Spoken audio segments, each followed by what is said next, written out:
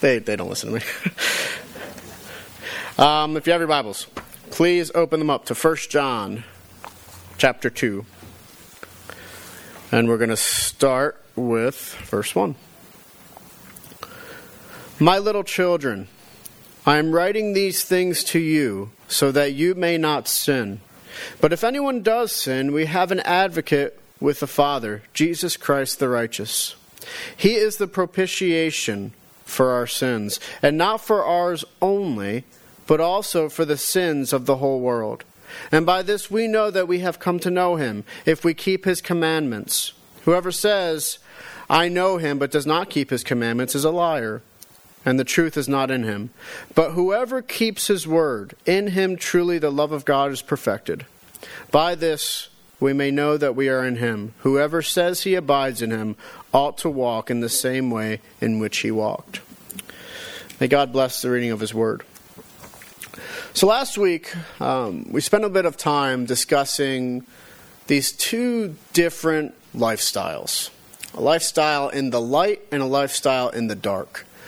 And now John's going to take the conversation, his letter, and he's going to talk about something a little different, and that is assurance. Has anyone ever wondered if they're really saved? Has anyone ever wondered really, okay, am I really in Christ? How can I know if I am in Christ? Is it because I prayed a prayer? Is it because I do this or this? And that's the question that John's going to kind of focus on in this moment. He's going to show us further about how we can know if we are really saved in this salvation, in this faith. I hope she's not clicking along. I should have told her. Okay, good. You're good. I know. So, so let's go ahead and see, okay, what does John have to say about all this? And Ellen, I'm sorry I made you cry. She told me not to earlier. Verse 1. My little children, I am writing these things to you so that you may not sin. But if anyone does sin, we have an advocate with the Father, Jesus Christ the righteous. We now begin chapter 2 of 1 John with the opening, My little children. This does not mean that John is writing specifically to toddlers or his biological children.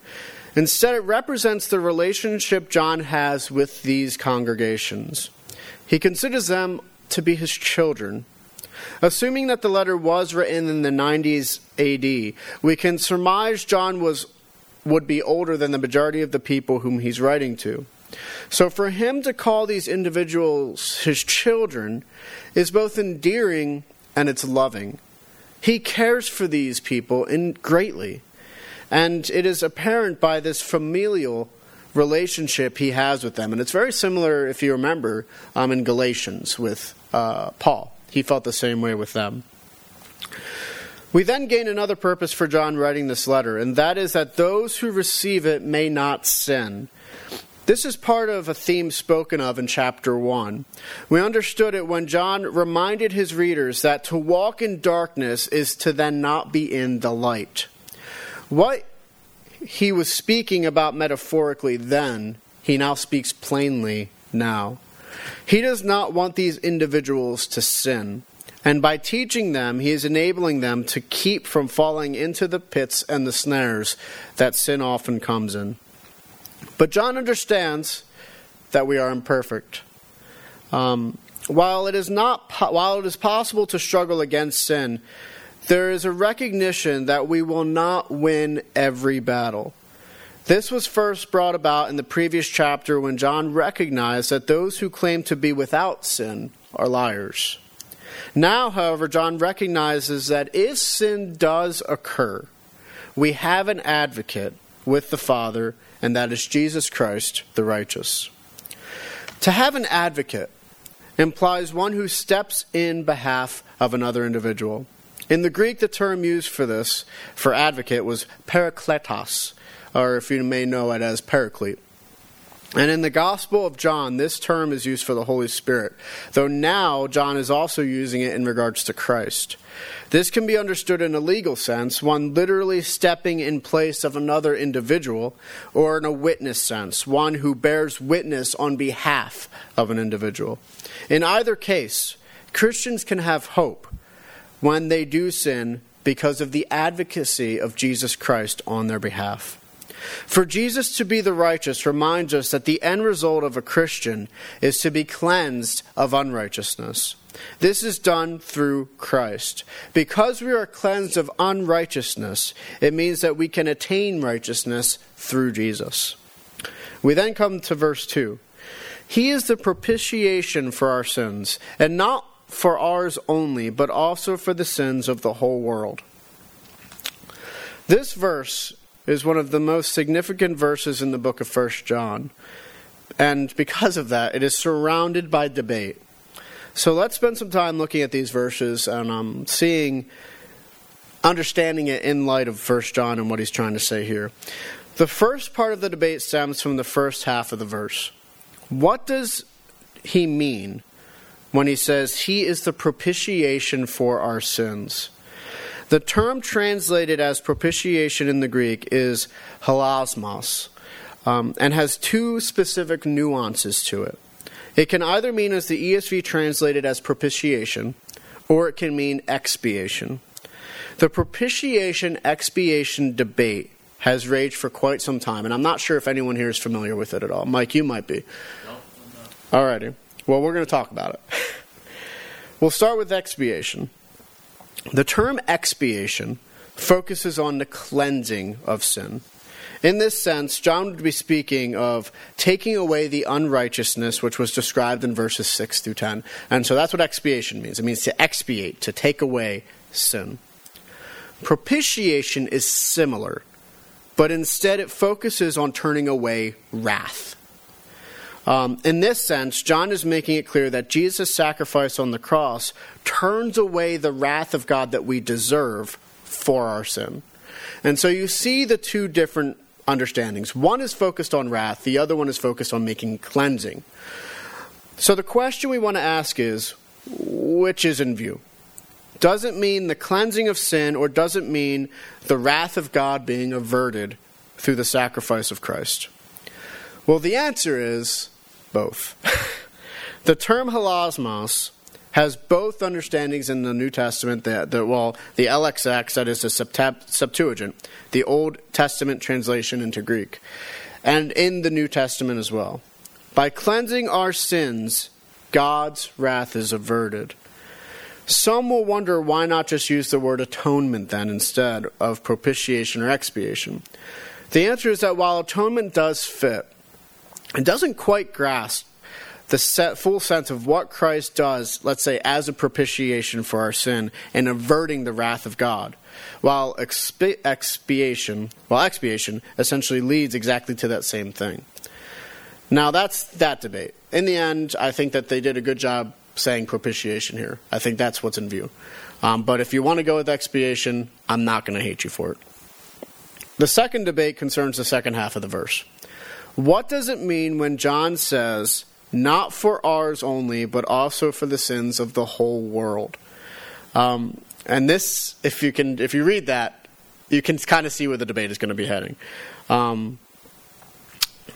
And it has interesting repercussions how you view this for understanding end times eschatological theology. So, there's two views. Some hold a universalist understanding for this. That is, those who hold a universalism belief is that all people will be redeemed by Christ, regardless if one was a Christian or not in this life, regardless of how they lived. Universalists hold that this verse implies it, since it states the sins of the whole world. Unfortunately, such an understanding goes against what John has already said. If this were true, then the previous verses about being in the life and the truth, as contrasted with being in darkness and lies, it would be irrelevant to even say that. As it would be irrelevant for John to care about his spiritual children, whether or not they're living in sin. Because if in the end, Christ atones for all sins regardless of if you even follow him or not, then it doesn't matter. It doesn't matter to believe in him. And obviously, it does, according to 1 John. So what is another interpretation? It likely means not that Christ's sacrifice is meant for all people everywhere. Instead, it is to be understood that his sacrifice is sufficient for all those who belong to him in all time, in all places. No matter when or where one comes to Christ in this world, the expiatory propitiation of the cross is sufficient for salvation. One of the commentators I read, Yarbrough, also recognizes that the cross allows for forbearance concerning judgment. Why is it that God does not simply judge the world right now after one sin? Why doesn't he do that? Why the delay? It is argued that through the sacrifice of Christ, there is divine forbearance concerning the judgment of God. Now, as a side note, this does not mean that Christ's sacrifice is insufficient in some way. It does not mean that it could not fulfill the expiatory propitiation for the whole world if the whole world turned toward him. If the whole world did turn toward Christ, then Christ is sufficient even for the whole world. Instead, it recognizes that it is limited to those who live in repentance, faith, and love in Christ. So that's that. Let's go ahead to verse 3. And by this we know that we have come to know him, if we keep his commandments. At this point, John turns toward an important feature. The question we want to ask is, how are we to know if we are in Christ? How do we know if we are in the light? Can we have any assurance to our salvation? Do we always have to be wondering about it? Can we know if we have come to know him? John's answer is yes. How do we know? If we keep his commandments. We notice that commandments here is plural, indicating more than one. Likewise, it is not simply a command, but a commandment, which recognizes that it is meant for not just a particular group of people, or time, or space, or place, but for all who come to Christ regardless of when or where. So what are the commandments? It comes down to 3. The first is living a repentant lifestyle, living a life according to the law as interpreted by Christ. The second is faith in Christ, recognizing our dependence upon Christ for our salvation. And finally, the necessity of love, first for God and for others. If we are living a lifestyle which includes these things, all of them combined, then we can find biblical assurance. Verse 4, whoever says, I know him, but does not keep his commandments is a liar, and the truth is not in him. This verse is a reiteration of chapter 1, where we find one who lives in darkness rather than the light. If we live in a way of darkness rather than a way of light, that is, if we live in sin rather than living according to the commandments of Christ in repentance, faith, and love, then we are not in the light and we have no reason for assurance. To claim to know Christ, but to not live as he instructed, is to not know him. Ultimately, such an individual is a liar, as we have seen previously, and because of this, they cannot be in the truth. Verse 5, but whoever keeps his word, in him truly the love of God is perfected. By this we can know we are in him. And it has a colon there, but we'll continue. This verse further adds to the assurance we can find in verse 3. Now the focus is on the word which correlates to 2 things. The first is the commandments found in verse 3, and the second is with what follows, which is love. It is in those who keep the word of God, the word, that the love of God is being perfected in that individual. This is further evidence that we are in him. Now we come to verse 6. Whoever says he abides in him ought to walk in the same way in which he walked. This verse now concludes the remarks concerning our assurance. If one is going to claim to abide in Christ, then one must walk in the same way he walked. For those who are going to claim to know the light, to know Christ, to be a Christian, then they are to be ones who live as Christ lived. Now the question is, what does it mean to walk as he walked? Does it mean asking ourselves, what would Jesus do? Does it mean to imitate Christ in this life? In some ways it does, but they tend to fall short. Most of the ways these are interpreted represent a moralistic behavior at best, or at worst, literally mimicking what Jesus did. One can think of the man who walks across the country with a cross on his shoulder, for example. Is this the kind of imitation that John has in mind? I would argue no. Instead, to imitate Christ is to be his disciple, to follow him in a way which is complete and total dedication. It is not merely mimicking him, but becoming like him in his life. It is not just morals. It is having relationship with the Father, as Christ had with the Father. It is to live according to the Father's will for the glory of the Father in repentance, faith, and love. The main point of these verses is to bring us a state of assurance. Is it possible to know that if we are in the darkness or the light? The answer is yes. We can know we are in the light rather than the darkness if we live in repentance, live faithfully in Christ, and live in the love of God, which is being perfected in us in these ways. This is how we can be sure if we are in the faith. You can be biblically assured by the lifestyle you live according to the Word of God. Now this leads us to our applications. The first concerns sin. One of the main reasons for writing the letter is so that those whom the letter is written to will not sin.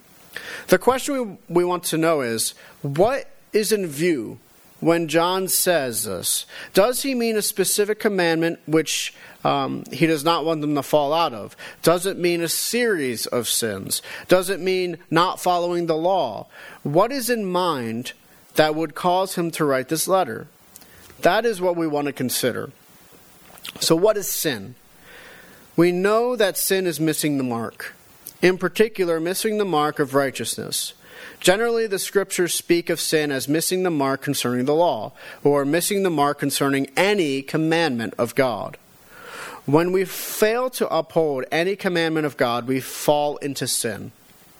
This is the first sense in which sin is being understood here in John. It is to not fulfill the law of God, to not fulfill his commandments. We could leave it at that. However, John is also more specific. As we have seen in today's text, John also understands the necessity of two important Christian truths, and that is faith and love. John focuses on missing the mark by not placing our faith in Christ, and when we do not live in love, being perfected in us. It is these two commandments which John focuses on in these few verses.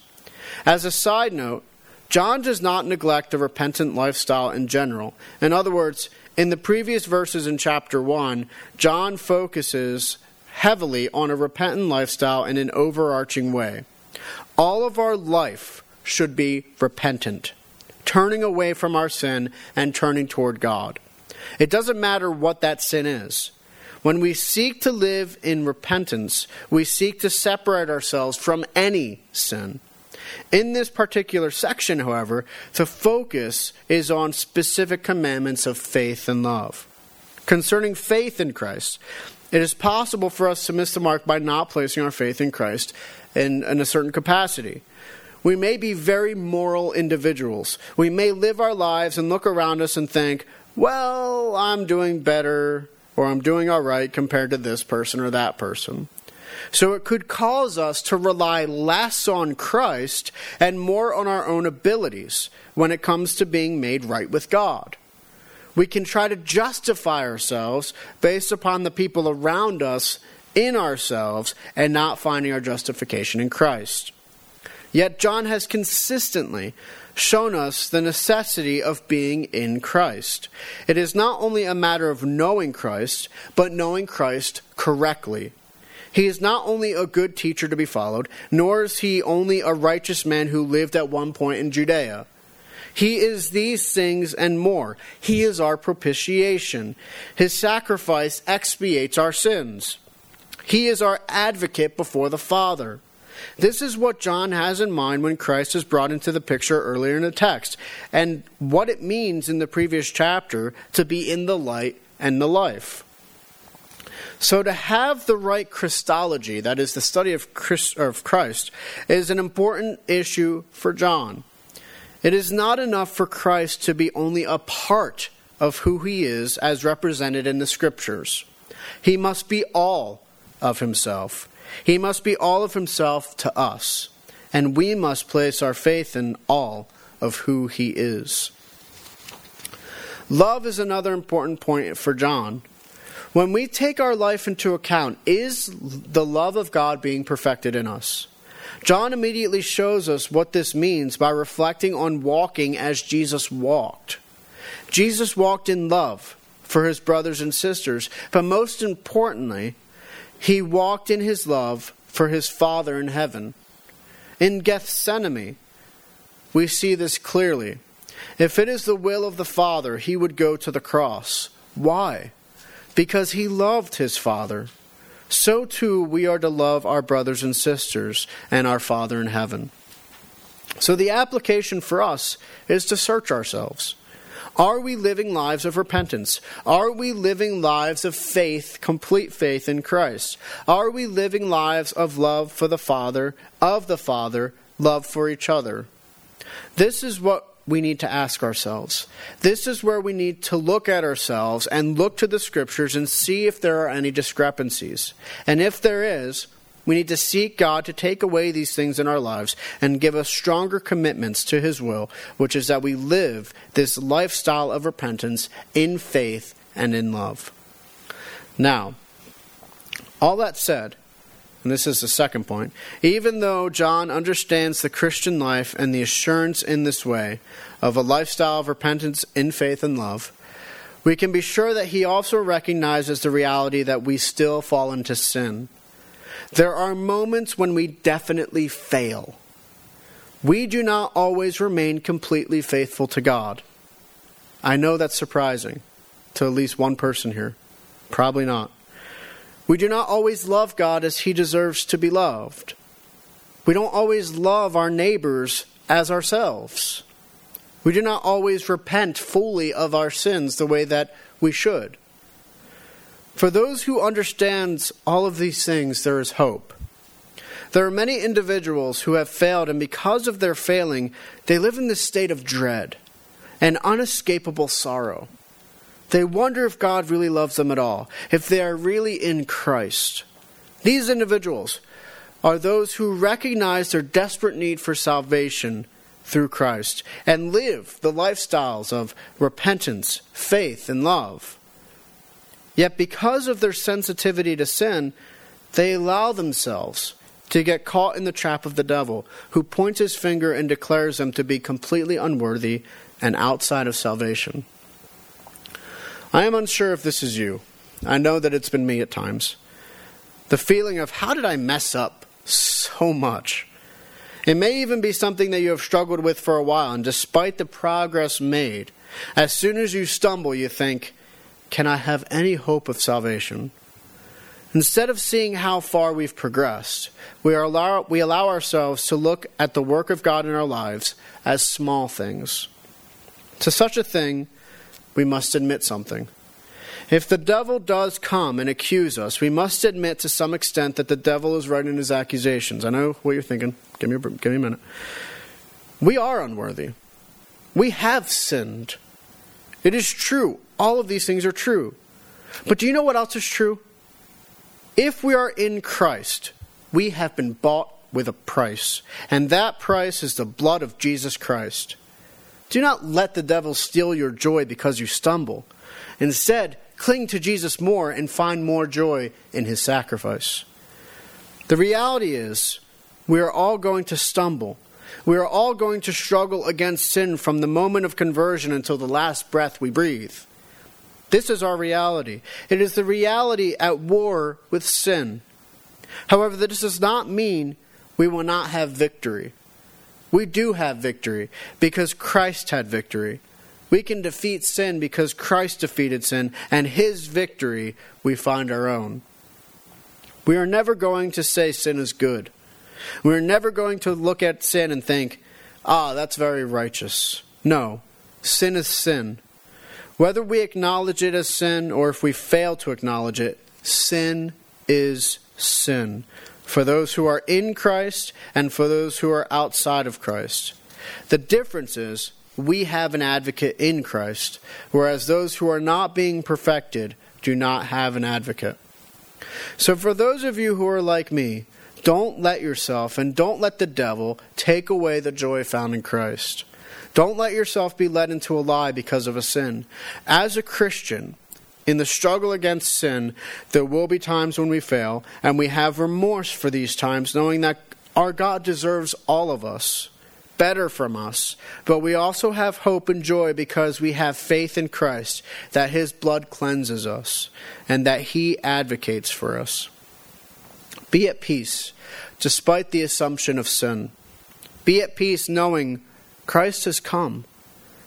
Though we should fall and stumble, Christ is strong enough to carry the load of our sorrows and our sins, and He will if we are in Him. Do not expect perfection in this life, with the exception of this. In Christ, our redemption is perfected because it rests fully on Him.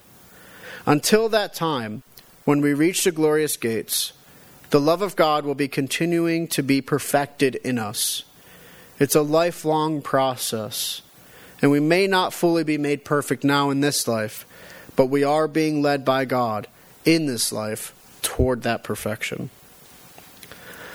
Now this leads us to our third point. When John comes to the conclusion of these verses in verse 6, he says that one who claims to be in Christ must walk as Christ walked. Now, we already looked at this in some capacity, but it seems wise for us to understand the necessary application. We don't want to just think about it. We want to also apply it. And the application to you and to me is to do it. To live as Christ lived. Not in the sense of going to Judea and preaching against Pharisees and Sadducees and others who would rather place us under a yoke. Don't go there and do that. Well, unless God calls you to, then you can go ahead. Instead, it means that we are to live as Christ lived, in love and communion with the Father and His brothers and sisters of the faith. It means everything we discuss concerning what sin looks like, and then reversing it. Christ walked in the law.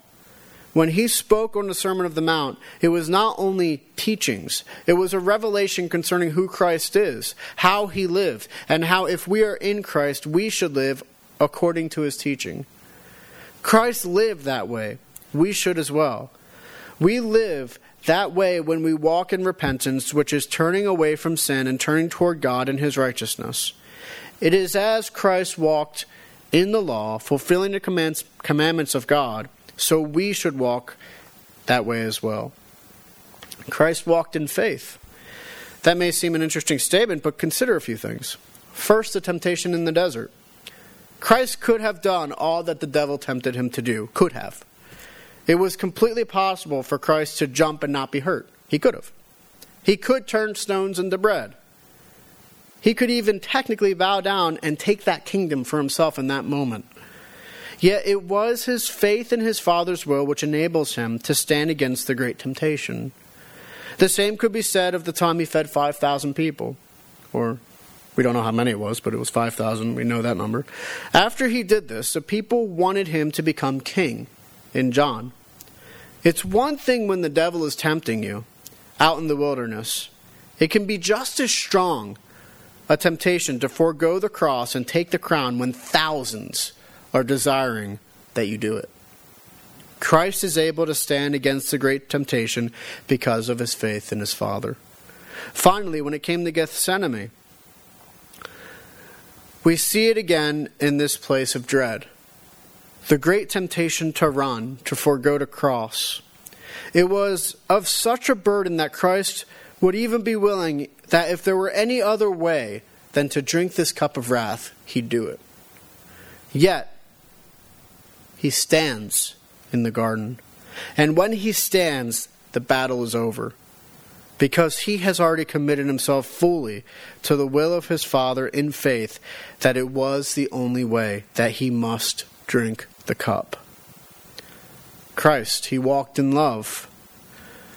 Has there ever been any other life which expressed a more fervent love than Christ for His Father and for his brothers and sisters of the faith. No greater love is there than this, that one lays down his life for his friends. Christ laid down his life to bring redemption to us, his friends. He did it because it was the way in which his Father would receive the most glory for this redemption. He did it in faith to his Father and love for his Father's will. So how do you walk as Christ walked? You walk in repentance against sin as Christ walked against sin. The difference, of course, being that Christ did not need repentance, did he? But instead, he shows us the fruit of repentance, which is righteousness. Likewise, you walk in faithfulness to God and his redemption through his Son, Jesus Christ. Faith in the God of mercy and love for God, who brings this righteousness for all time. You walk as Christ walked when you walk in love for the Father and love for each other. This life is too short for us to be living in whatever way the wind would carry. This life is a treasure. Don't waste it on a lifestyle which is different than the lifestyle of Jesus Christ. Follow him in his life to bring glory to God Almighty. Be filled with the glory of God through a life lived in the light. Give yourself to the life, the eternal life, to Christ, and know the full joy of God through his Son.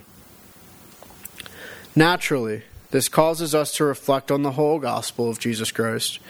In today's text, you receive what is often called the crux of the gospel, which is Christ as our expiation and propitiation. Apart from this, if there were no crux of the gospel, then the Christian gospel would be dark without any hope. But as it is filled with a great light, as expressed by John today. The gospel begins with our origins. God created all the cosmos by the power of his word. Last of all, he created humanity to bear his image. It is because God is a God of love, reason, he can know, can be known, has personhood, has morality, shows hesed, we can as well. And it's here that we find the sanctity, the dignity, and the worth to all human life. Yet, like God, we are also able to choose. We could either follow God in obedience in life or follow sin and disobedience in death. We chose the latter, and we have continued to make that choice ever since. Because of this, our relationships with God, ourselves, each other, and the world are broken. And it's because of this, it's in our sin we find our guilt before God. Not a feeling of guilt, but of true guilt before a righteous judge. God could have left us in this state. He could have not have built an ark. But instead, he did, and he sent the crux of the gospel overall. He sent his light and his word into the darkness, and that was Jesus Christ. Jesus Christ, the only begotten Son of God, lived, died, and rose again in time, space, history, and flesh. By his blood we are cleansed for our sin. By his sacrifice we have propitiation, so we are no longer under the wrath of God. And by him we are made righteous before our God. Our relationships are being restored with each other, with ourselves, and with God. And through his victory in life over death, we can have victory in life and over death. All that is required of us is two things. The first is repentance. We are to turn away from our sin and turn toward God. We are to live a lifestyle of bearing good fruit according to the Word of God. We are to walk in step with the Spirit, walking as Jesus walked in love. We are to turn our love from our sins toward God and toward each other. Likewise, we are to have faith in Christ. We must recognize our complete and total dependence upon the Son of God for our salvation. We must recognize our inability to attain the glory of God by our deeds, and that it is not what we do, but what Christ has done. We are saved by grace alone, through faith alone, in Christ alone, according to the Scriptures alone, for the glory of God alone. If we remain in disobedience in these things, we will only experience condemnation. None can stand before God with only their own deeds in hand. For only Christ is completely righteous, while even our greatest deeds are as filthy rags. None can stand before God apart from the advocacy of Jesus Christ the righteous. Because of this, any who go before God apart from Christ go to judgment. Yet if we are obedient to God in these things, we will find no condemnation. Instead, we find the love of God reserved only for His Son, Jesus Christ. We find victory over sin in this life. We become co-heirs of an eternal kingdom where we will experience the peace of God forevermore. My encouragement to you is to walk as Christ walked, to cling to the propitiation, the expiation found in Christ, to know that if you are in Christ, you are cleansed of all sin, to stand firm against the darkness and to find peace and joy knowing Christ, walking in repentance, faith, and love for the glory of God. Find assurance in the Scriptures and be assured in the great God of salvation. Amen. Let us go to Lord in prayer. Father, we thank you. We thank you because you enable us to live a way which is completely contrary to how we once lived. Where once we lived in darkness, you have shown us a great light, and now we too can walk in that light. And Lord, if we should stumble, if we should fall down, we know that Christ is strong enough to lift us back up, to dust us off, and to help us along the road. And we know that for those who are in Christ, that is exactly what you do. You lift us up, you brush us off, you keep us going on the journey. And so, Father, we thank you. We thank you for your grace and for your mercy, and we ask that you would be glorified through our lives as we walk as your Son walked. Amen. Please rise as we sing our final hymn.